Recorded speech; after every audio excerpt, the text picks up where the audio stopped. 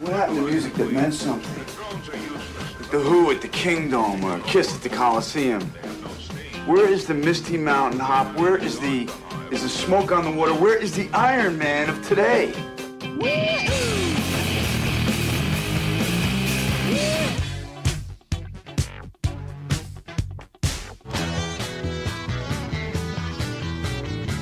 Hey, this is not a test. This is rock and roll.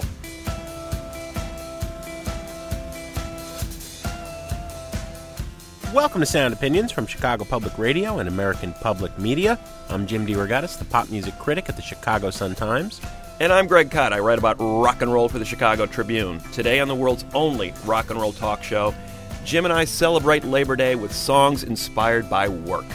Plus, we'll review the latest albums from jam giants Phish and indie rockers the Vivian Girls. Support for Sound Opinions is provided by founding sponsor Alltech Lansing and their new mixed speaker system, the next generation boombox for iPhone and iPod. Online at alltechlansing.com. You're listening to Sound Opinions, and now it's time for our Labor Day Work Song Spectacular. Greg, we were thinking about how to close out the summer. Kids everywhere, of course, are dreading going back to school.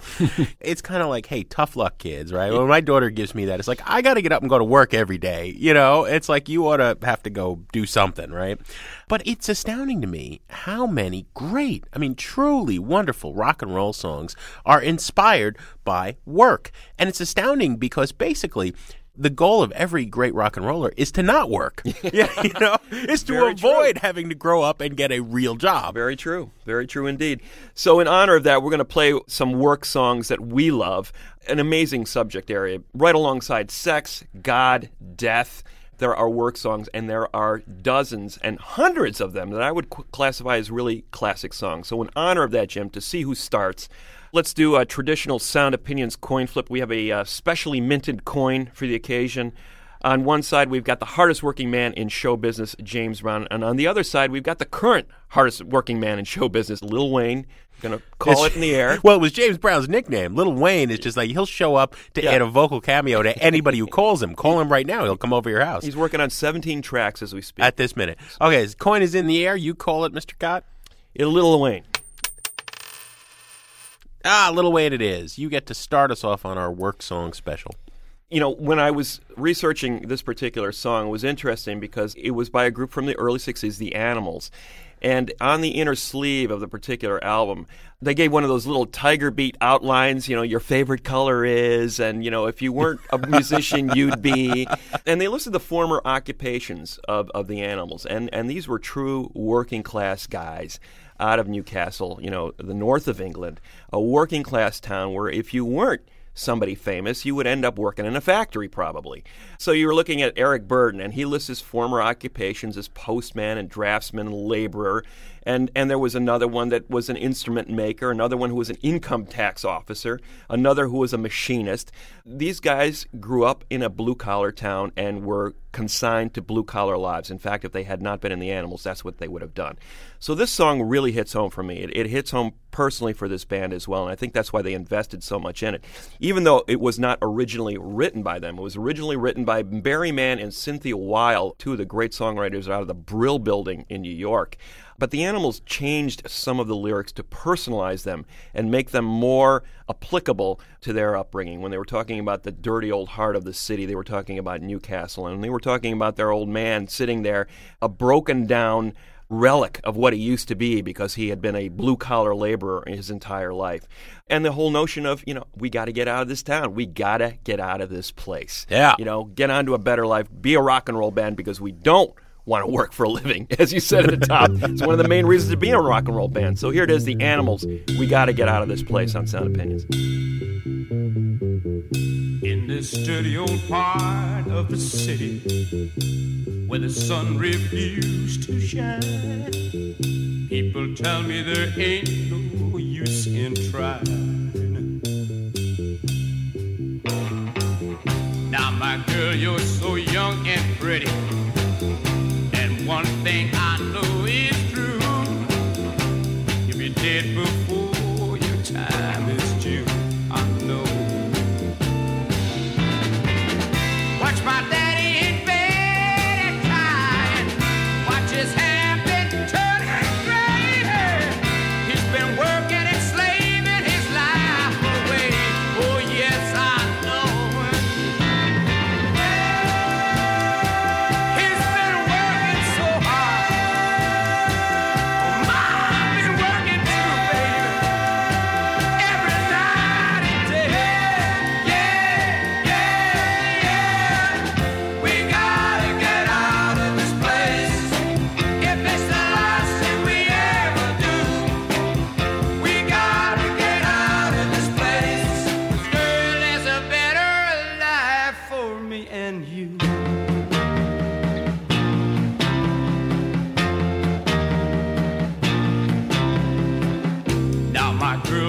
so young and pretty. And one thing I know is true, yeah, you'll be dead before your time is due. Know it. Watch my daddy in bed at time.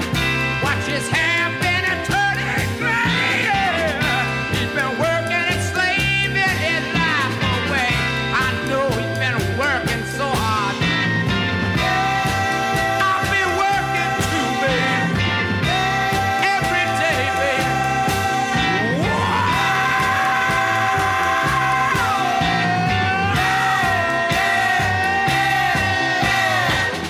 We gotta get out of this place. If it's the last thing we ever do. That's the Animals kicking off our songs about labor with We Gotta Get Out of This Place from 1965. Jim, what do you got? Well, Mr. Cott, it seems to me that many of our holidays are robbed of their original meaning. I mean, Labor Day initially was a day to celebrate union people, of which I am a member. I'm a member of the Newspaper Guild.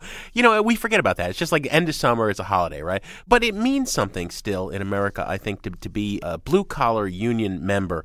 And I think the song that celebrates that best was written by a Brit, looking in at our society in 1970. The first John Lennon solo album, John Lennon Plastic Ono Band. I'm talking, of course, about Working Class Hero. In the interview he gave to Rolling Stone magazine at the time, that famous chat, he said, this is a song for the revolution. John still believed in it at that point. This is celebrating the working man who is being beaten down if he can't assimilate and become part of the machine, the middle class, the capitalistic dream. He's beaten down into submission. An extraordinary statement. The music really drives home the lyrics, that stomping beat. It feels like you're on the assembly line. It feels like you're hitting the jackhammer or whatever, working hard and being beaten into submission at the same time. They've tortured and scared you for 20-odd years, then they expect you to pick a career. Lennon was a bitter man. Even though he had succeeded, he never forgot that Liverpool working class mentality of, just go along and get along. He didn't want that. A working class hero is something to be. That's what his take on it was. Here it is on Sound Opinions. As soon as you're born, they make you feel small by giving you no time instead of it all, till the pain is so big you feel nothing at all. A working class hero is something to be. A working class hero is something to be. They hurt you at home and they hit you at school. They hate you if you're clever and they despise a fool. Till you're so buff crazy you can't follow their rules. A working class hero is something to be. A working class hero is something to be. When they've tortured and scared you for 20-odd years, then they expect you to pick a career. When you can't really function, you're so full of fear. A working class hero is something to be.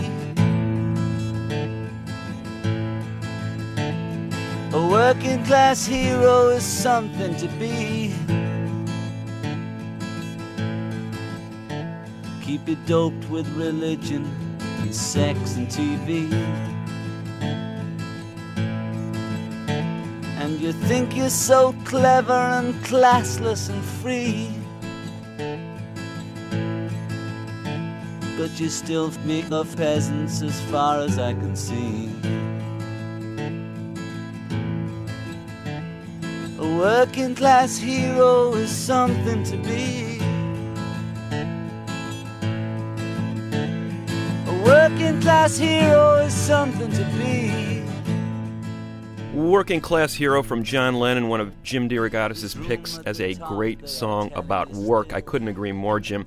First couple of songs we played here are kind of dark, you know? It's little bit. Not a happy thing if you're a working man sometimes. Well, work is not a happy thing, right? Yeah, exactly. And I'm going to play a song next that actually celebrates the working class life, at least to a degree. It's a song called Cleaning Windows by Van Morrison, in which he was looking back on his young life as a teenager growing up in Belfast in Ireland, early 60s. You know, he's a day laborer, cleaning windows, lunch break, lemonade and buns, smoking cigarettes, and daydreaming about his next life, about the life that he wanted to live, and that was a life of art, a life surrounded by music and books. He was name-dropping people like Muddy Waters and Jimmy Rogers and Leadbelly and Jack Kerouac in this song.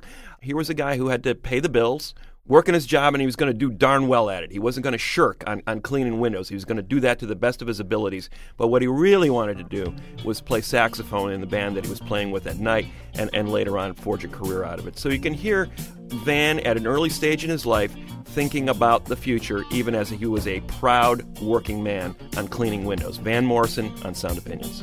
Oh, the smell of the bakery from across the street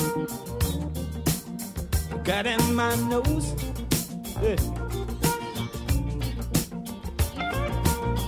Yeah, we carried our letters down the street with the wrought iron gate roads.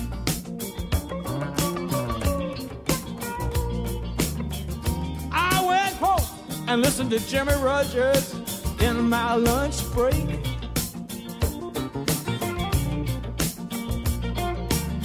Bought 5 Woodbine at the shop on the corner and went straight back to work. Oh, Sam was up on top, and I was on the bottom with the V.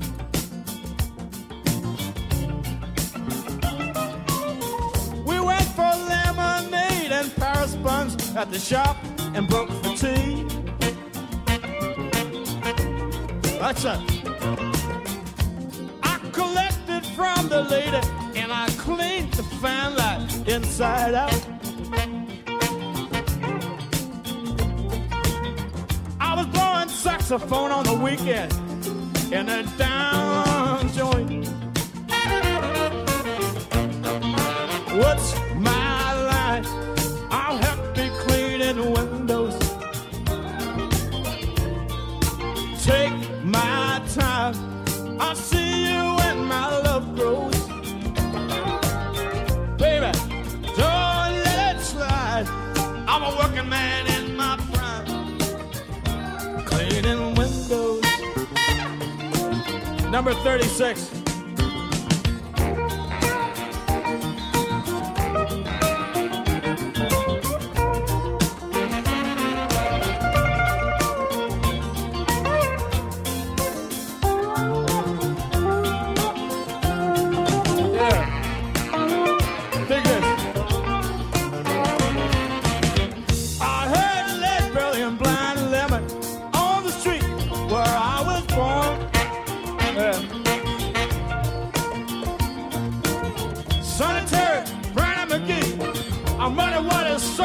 I'm a rolling stone. I went home and read my Christmas from first book on Zen.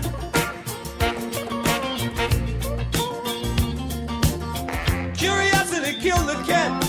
Kerouac storm of bumps and on the road.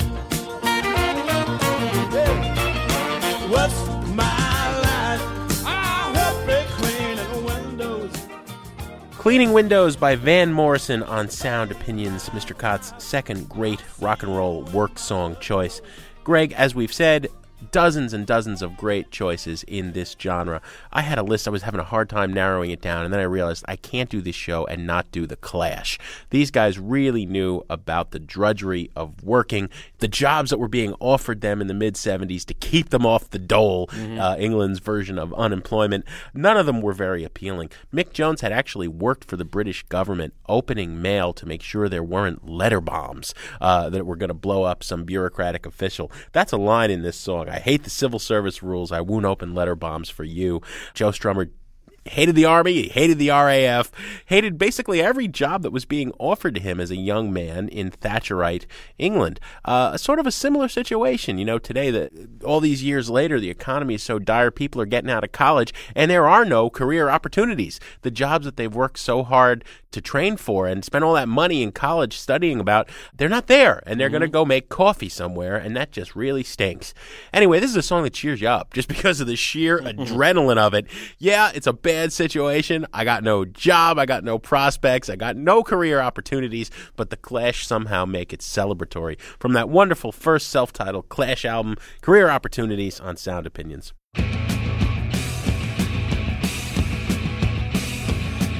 They offered me the office, offered me the shop.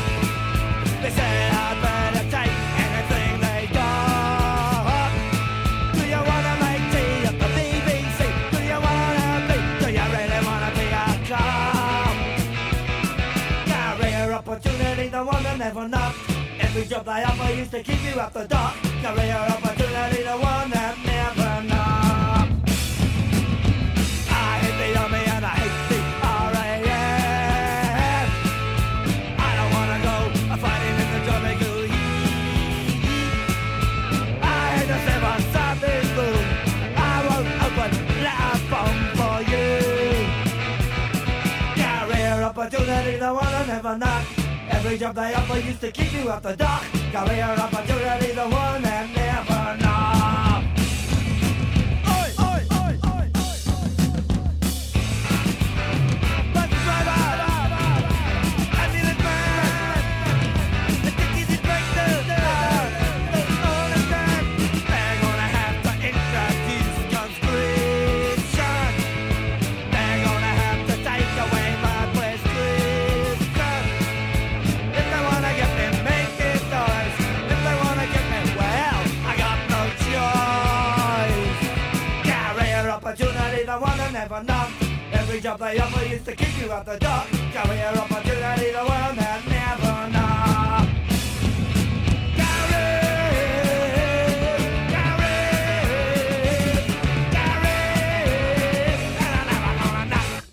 The Clash, Career Opportunities on Sound Opinions. Coming up on Sound Opinions from Chicago Public Radio and American Public Media, we're going to continue our Labor Day work song special, and later on, Greg and I will review the new album from the giant jam band Phish and the up-and-coming Brooklyn indie rockers, the Vivian Girls.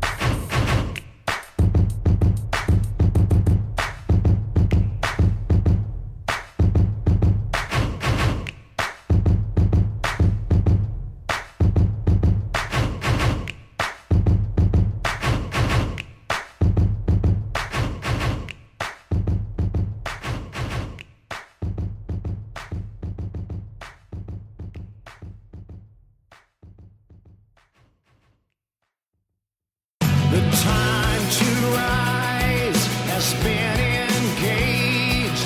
We're better, best to rearrange. I'm talking here to me alone.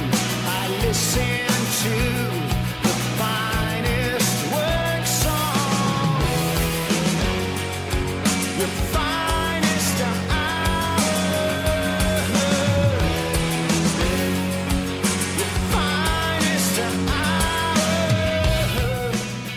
Welcome back to Sound Opinions from Chicago Public Radio and American Public Media. That's REM with Finest Work Song.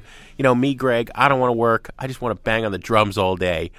We are doing work songs here on Sound Opinions in honor of Labor Day. There are so many of them. You know, it just goes on and on. Your turn. What do you got? Jim, there is a poetry in writing about anything well, and I think one of the great poets in writing about the working man was Bob Marley, specifically in a song called Night Shift that he released in 1975. It was a very personal song from Marley. A lot of people may not realize that he spent quite a bit of time in the United States as a teenager. He came here to find work from Jamaica to Detroit specifically and ended up working on an assembly line at the Chrysler plant. The late shift, the midnight shift, you know, and it was an interesting time in his life. It was disorienting on a number of levels. You know, first of all, this Jamaican kid being caught up in a Detroit winter, and secondly, the whole notion of being up in the middle of the night when the rest of the world is asleep, and then coming out into the sunlight and realizing your day is ending. So there was this sense of disorientation that I think he captured perfectly in this song. He was talking about the notion of working hard for a living. He was talking about the whole idea that this is the only way I can eat. I have to do this. And at the same time, this notion of this is about as tough as it gets, you know, having to work hard labor in the middle of the night when the rest of the world is blissfully unaware of what you're doing. Here it is, Night Shift from Bob Marley on Sound Opinions. The sun shall not smite I by day, nor the moon by night, no. And everything that I do shall be upful and right. And if it's all night, it got to be all right. If it's all night, got to be all right. Hey, mama, don't lose this one. You're the lucky one under the sun. If you make me move, then you know you've got to groove all night. It's all right. All night, yeah. It's all right. Working on a forklift in the night shift. Working on a night shift with the forklift from AM If you say that, why did you say that? to PM. Working on Working on a night If you shift, say that, yeah. why did you say that? Up for land, Well, if it's all night, if it's all if it's all night, all night, well, all you're empty, yeah. Cut round the corner, bring your goods. Go around the other corner, bring your suitcases. all night, Boss, go to my brow, all right, eat your bread. Sweat on my brow, all right. eat your bread. Night Shift, Bob Marley from 1975, a great song about work. Jim, what do you got next? You know, Greg, good point about Marley being a poet of the often mundane or the minor details in life. But I think the guy who wins the all-time award for that in rock history is Lou Reed. You know, certainly has written some songs about incredibly dramatic things. His very first album, you know, writing about sadomasochistic sex and heroin, okay? Yeah. But Lou Reed, it seems like we always choose a Lou Reed song when we do one of these kind of shows. Yeah. Because Lou has written about everything. During his long career, he's made poetry of just the most mundane things in life. He's written two great songs about work. One was on the Songs for Drella, talking about how Andy Warhol's attitude toward making art was that it's work, just work, work, work, right? But also, my favorite is on Legendary Hearts in 1983, Don't Talk to Me About Work. Now, this was the second of those albums that Reed made with the incredible guitarist Robert Quine, who died just a few years ago, in his band. Really, the best musical pairing he's had since John Cale. And, the music was incendiary, and Reed was inspired. He was newly sober. He realized at that point that he'd been lucky to never have to work, and he never wanted to. He connected with the people that had to. Don't talk to me about work. He says over and over again, I'm up to my eyeballs in dirt with work, with work. Who hasn't felt that way? Here's Lou Reed on Sound Opinions.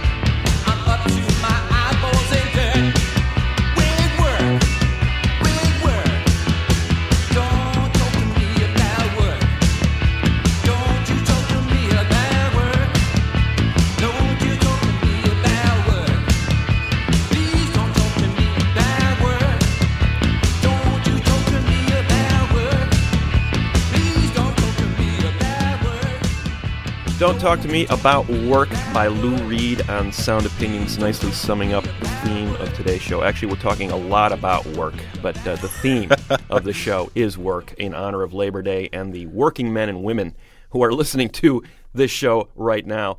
We include ourselves in your company. Yeah, we're at work. We're working. Indeed. We got a nice job, but we're working. Exactly. And the Jam were one of those bands that, as you said, Jim, were chroniclers of the everyday in much the same manner that Lou Reed was. People talk about Paul Weller as being one of the great songwriters of his generation, inheriting the torch of Ray Davies and Pete Townsend and passing it on down the line to people like Morrissey. And Weller was certainly the voice in the Jam, the main songwriter, but his bassist and collaborator, Bruce Foxton, I think matched him on this particular song, and I think it is a great song about the common man and the laborer. Earlier I played an Animals song, which is talking about the blue-collar life. The Jam's Smithers Jones talks about the middle-class life, that sort of post-war Eisenhower America vision that was also true in England about, the nice little home and the 9-to-5 job and the family with 2 kids. That was the dream of somebody who was raised in the middle class. It's Mad Men, that show Mad Men. Exactly. And what is it exactly that's being exacted here? What price is being paid? To my mind, what makes this song so powerful is not so much stick to that man, that lousy boss, he's going to keep the thumb on you. It's more about the poignance of this guy and the hopefulness and the sort of naive optimism that he has that, I'm going to get that promotion and I want to work to get ahead. He's always a few minutes early for work and he's always on time when he's waiting at the tube stop to get picked up to go to work. And then yet the disappointment at the end that comes when he doesn't get what he wants and what does he have left. I think the personal details in this song are what make it work and I think make it a great song about the working life. Smithers Jones from the Jam on Sound Opinions. Here we go again, it's Monday at last. He's heading for the Waterloo line. To catch the alien bastards usually dead of time. Hope it isn't late, got to be there by 9. Pinstripe suit, clean shirt and tie. Stops up at the corner shop to buy the Times. Good morning, Smithers Jones.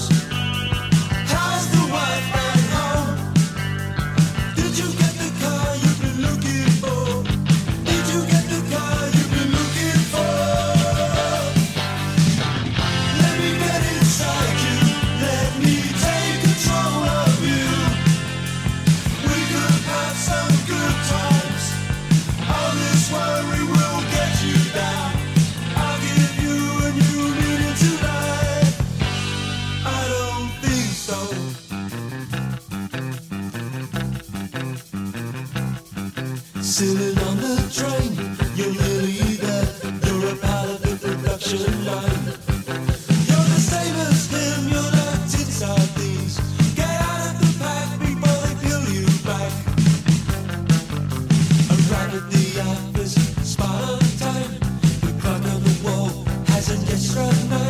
Good morning, Smithers Jones. The boss wants to see you alone. I hope it's the promotion you've been looking for. I hope it's the promotion you've been looking for. Tony Smithers is born. Take a seat, take the weight off your feet. I've some news to tell you. There's no longer a position for you. Sorry, Smithers Jones.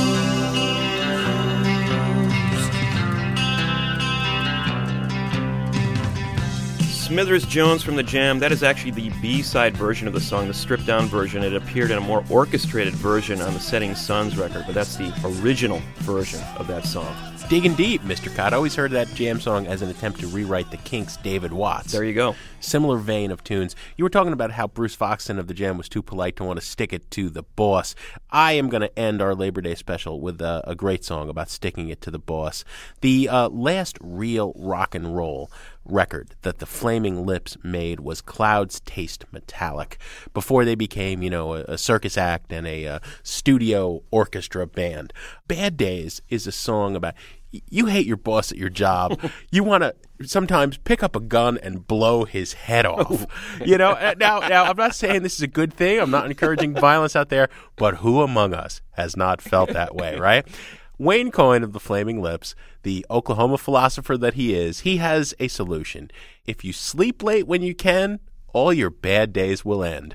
And isn't that true? This is what Labor Day weekend is all about. One final time of sleeping in, of doing nothing but laying around in the backyard, listening to fine tunes all weekend. And then Tuesday we go to work, okay? Here are the Flaming Lips with Bad Days from Clouds Taste Metallic on Sound Opinions. You're sort of stuck where you are, but in your dreams you can buy expensive cars or live on Mars and have it your way.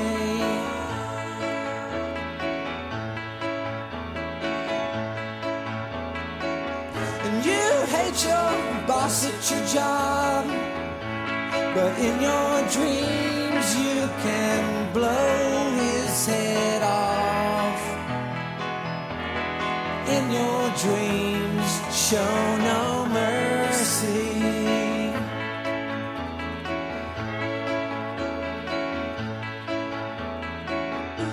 You know your bad days will end,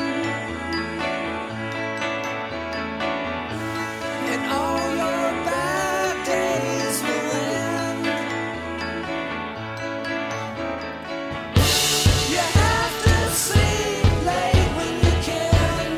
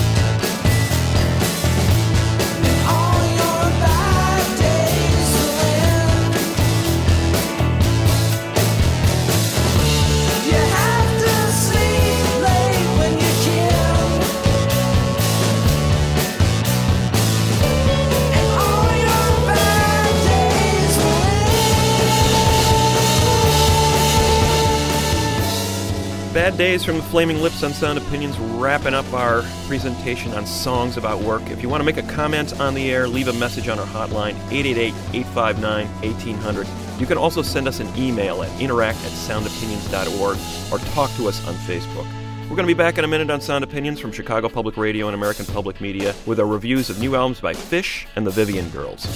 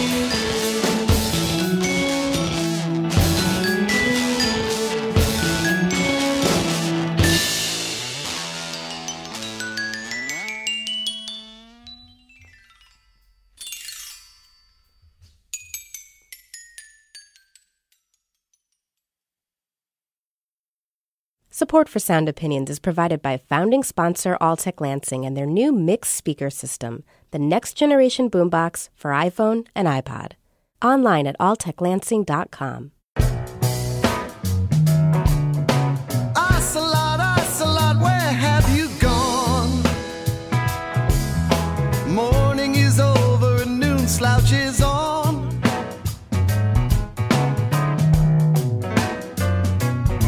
Your stripes could all fade in the poisonous day. When you see the sunlight move out of the way.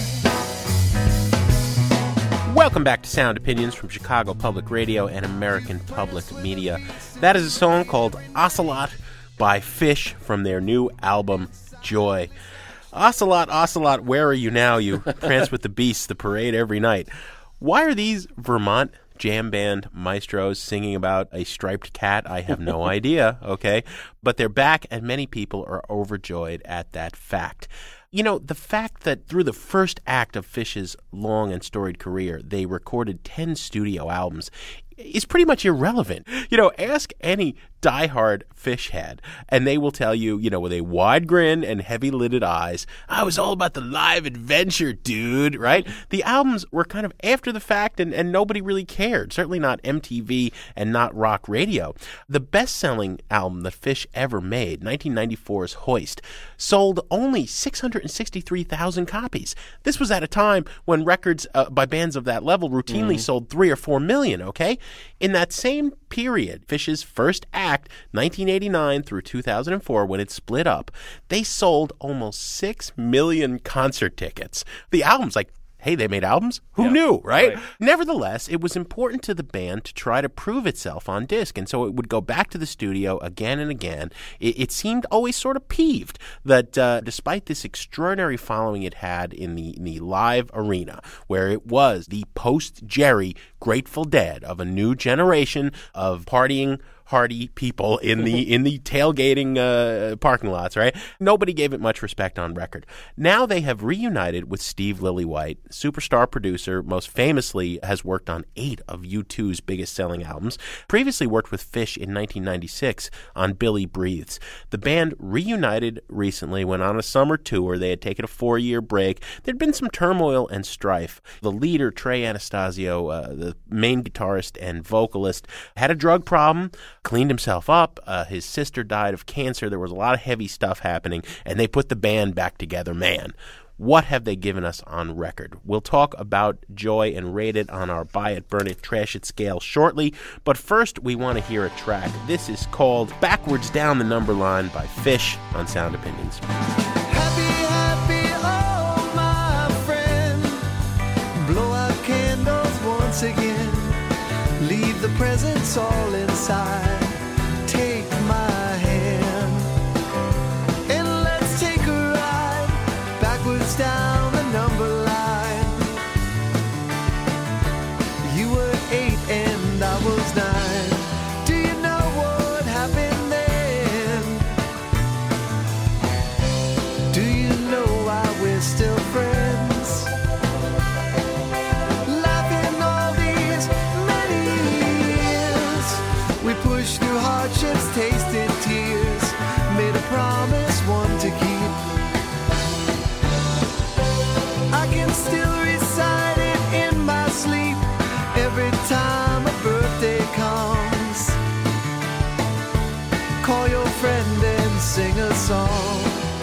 or whisper it into his ears, or write it down, just don't miss a year. You decide what it contains, how long it goes, but this remains. The only rule is it begins. Happy, happy, oh my friend. You decide what it contains, how long it goes, but this remains. The only rule is it begins. Happy, happy, oh my friend.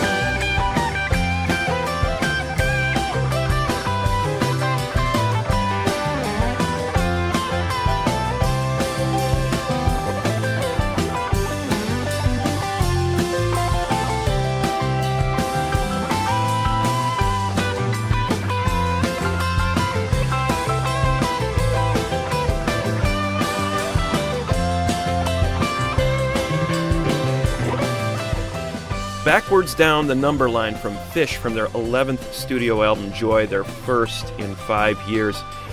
Absolutely right, Jim. This is a band that has struggled to come up with studio records that match the gravity of their live shows. The fans love the live shows. The studio albums are often the afterthought. The big problem with the studio records is the songwriting isn't quite up to snuff. I think that particular track works pretty well, in large measure because of Trey Anastasio's guitar solo. I think it's a great moment in Phish lore, if only because they capture some of that energy that they have in the live setting in the studio. The songs are often kind of fussy, but amiable at the same time. There's no sense of peaking and breaking through the way they do in the live show. And I don't think they've gotten beyond that problem on Joy. But that said, there's an interesting subtext on this record. You were kind of wondering, what the heck is that song Ocelot about? Yeah. I've got a theory about it. You know, the ocelot is kind of this this quiet animal that keeps to itself. I think it's a song about isolation. And there's a lot of songs, at least the ones that Anastasio writes, and he writes most of them with his collaborator Tom Marshall, who is the lyricist, are talking about this drug problem that he had. He's basically a recovering drug addict since 2006, and I think a lot of these songs are about losing your mind to drugs. But unfortunately, I think the songwriting isn't strong enough to bring out some of that emotional content, and there are only a couple of moments here where you can sense, okay, this is going to sound really great live. But it's not a sense of, wow, this sounds great as it is. It's more about the potential of these songs to be brought out in the live setting. So as a result, I think this is kind of a nice record. But again, Phish haven't really broken out of their box. It's a burn it record as far as I'm concerned. You know, Greg, willful pervert that I am, I am going to say something that 99.9% of all Phish heads will disagree with. I preferred recorded Phish to live Phish. That pointless, meandering jamming that too often happened when they were not on their mark live.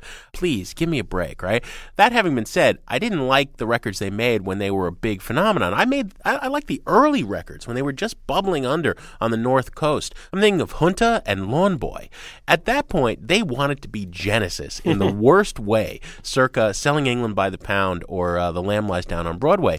There was a lot of progressive rock in the mix. As it went on, they got more and more jazz fusion, and then they did these stylistic detours. Barbershop Quartet, really? Who thought that was a good? How stoned do you have to be? Oh, but it's funny. No, Come it's on. not funny. It's not live. funny, okay? I love that live stuff. You know, and here on this record, they're dabbling in reggae, and it's awful. They're doing a lounge tune, and it's absolutely miserable.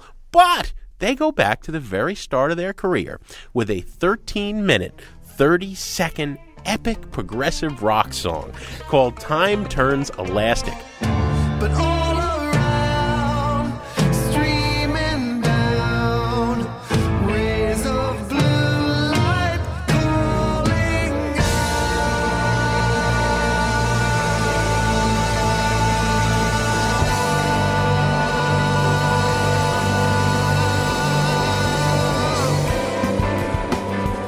Lily White, who has worked with great bands, like I said, XTC, U2, right? 278 takes it took in the studio to nail this 15-part mini suite. The lyrics are about nothing. You know, the line that typifies the whole album for me is "My mind is a blank." You know, it's like, yeah, okay, we got that, Trey. But that is a really impressive tune. I think it's the best Phish has ever sounded on record. The rest of the album is a trash it, but that's a buy it. So I'm going to go right down the middle and say this is a burn it record.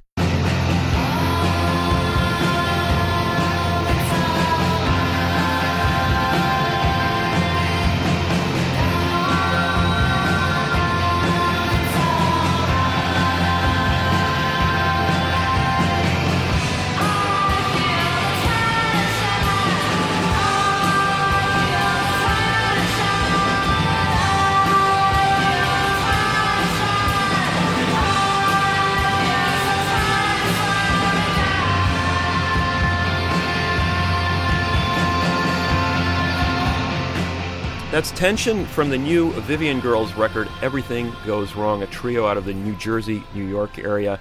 We talked about this band last year with their debut record, made quite a bit of noise. They self-released it, sold out of 500 copies, ended up getting signed to In the Red, a fine California label that specializes in punk records, and redistributed it, got an even wider following, started playing some major festivals in the last year. They played at Coachella and Pitchfork.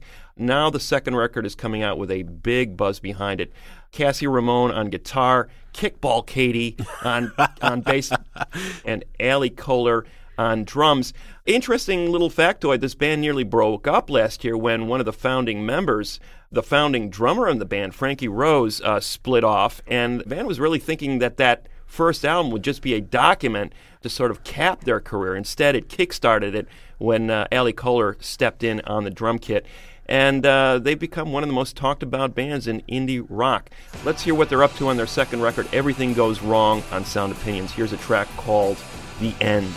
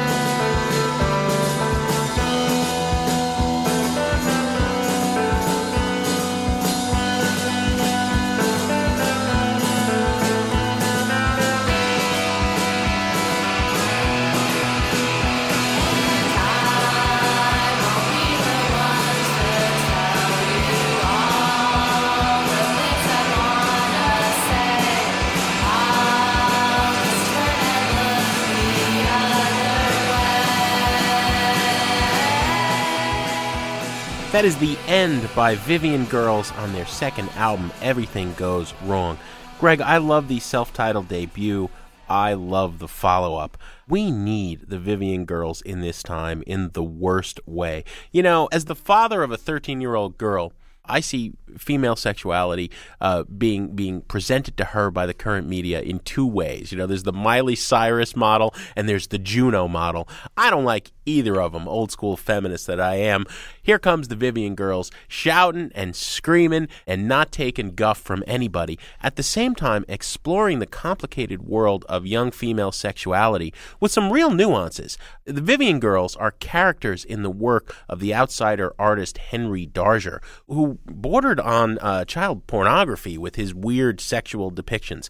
The title of this album, Everything Goes Wrong, comes from a Japanese film by Seijun Suzuki, who was Japan's Russ Meyer, you know, of Faster Pussycat Kill Kill fame.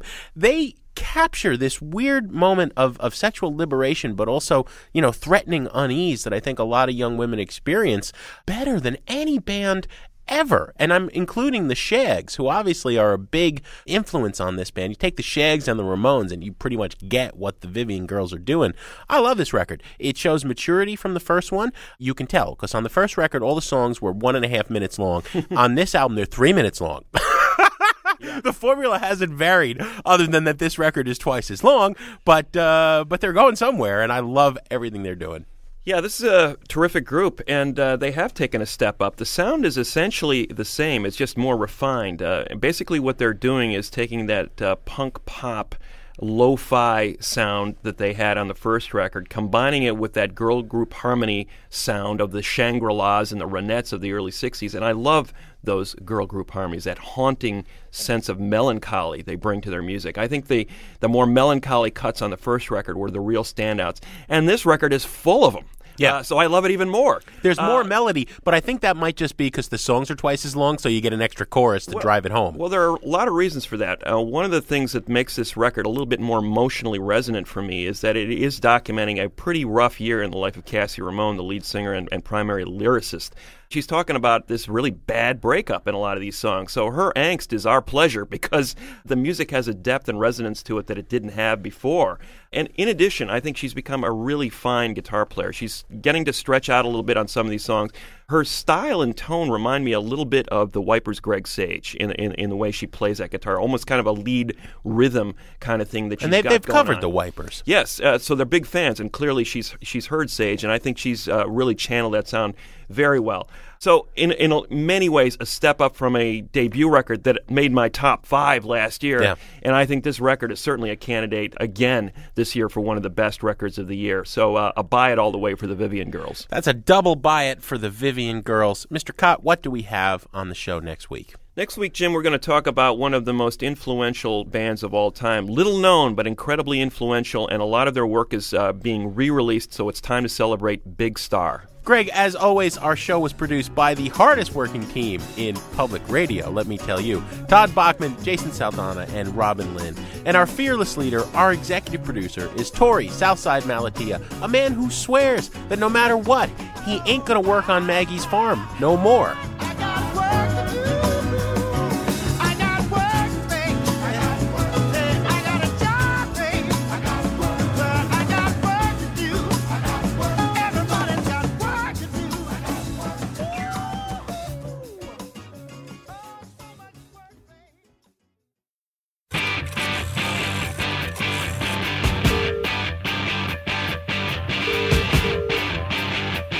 On Sound Opinions, everyone's a critic, so give us a call on our hotline, 1-888-859-1800. This is impersonation. I'm a faceless messenger that want to see kids. There's a word. Listen to it. Somebody used to know that time ago. New messages. Yeah, call me Destro, calling from Chicago. I'm listening to the second piece that you guys did on Michael Jackson, and I'm going to have to say that I hear a hint of just purity player hating in Jim's voice.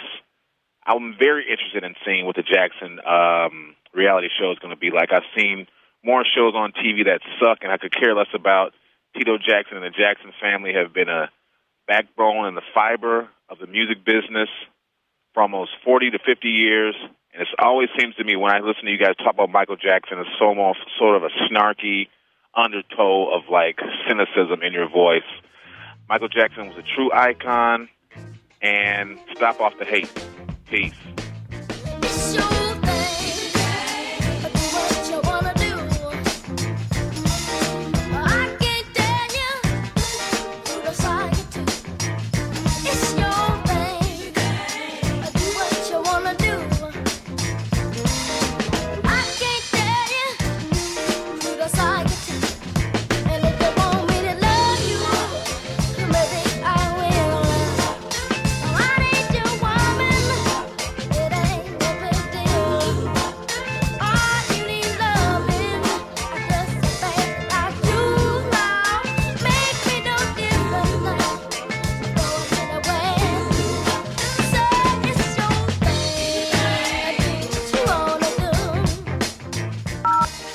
Hey, being a progressive rock fan, I've come to the conclusion that most of what you guys really like is based on how horribly it's produced, how bad the performance is, and how scratchy the recording might end up.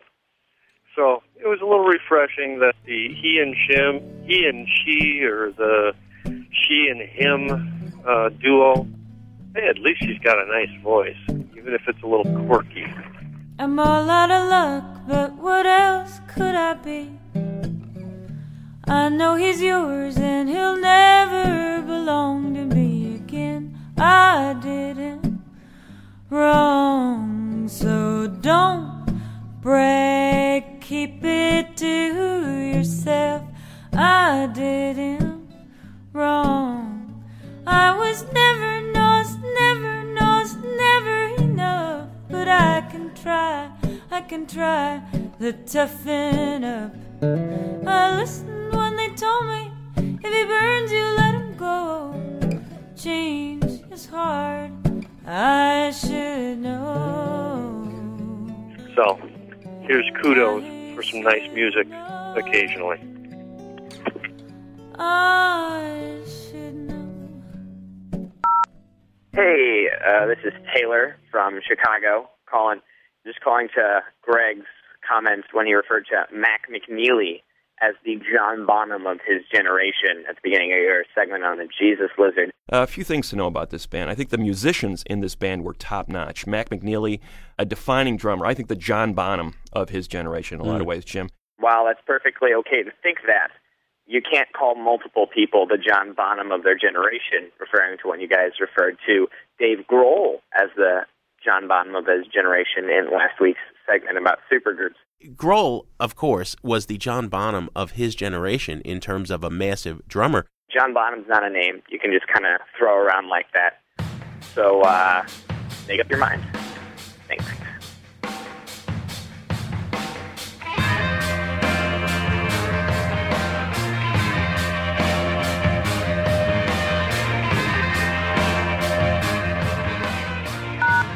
No more messages.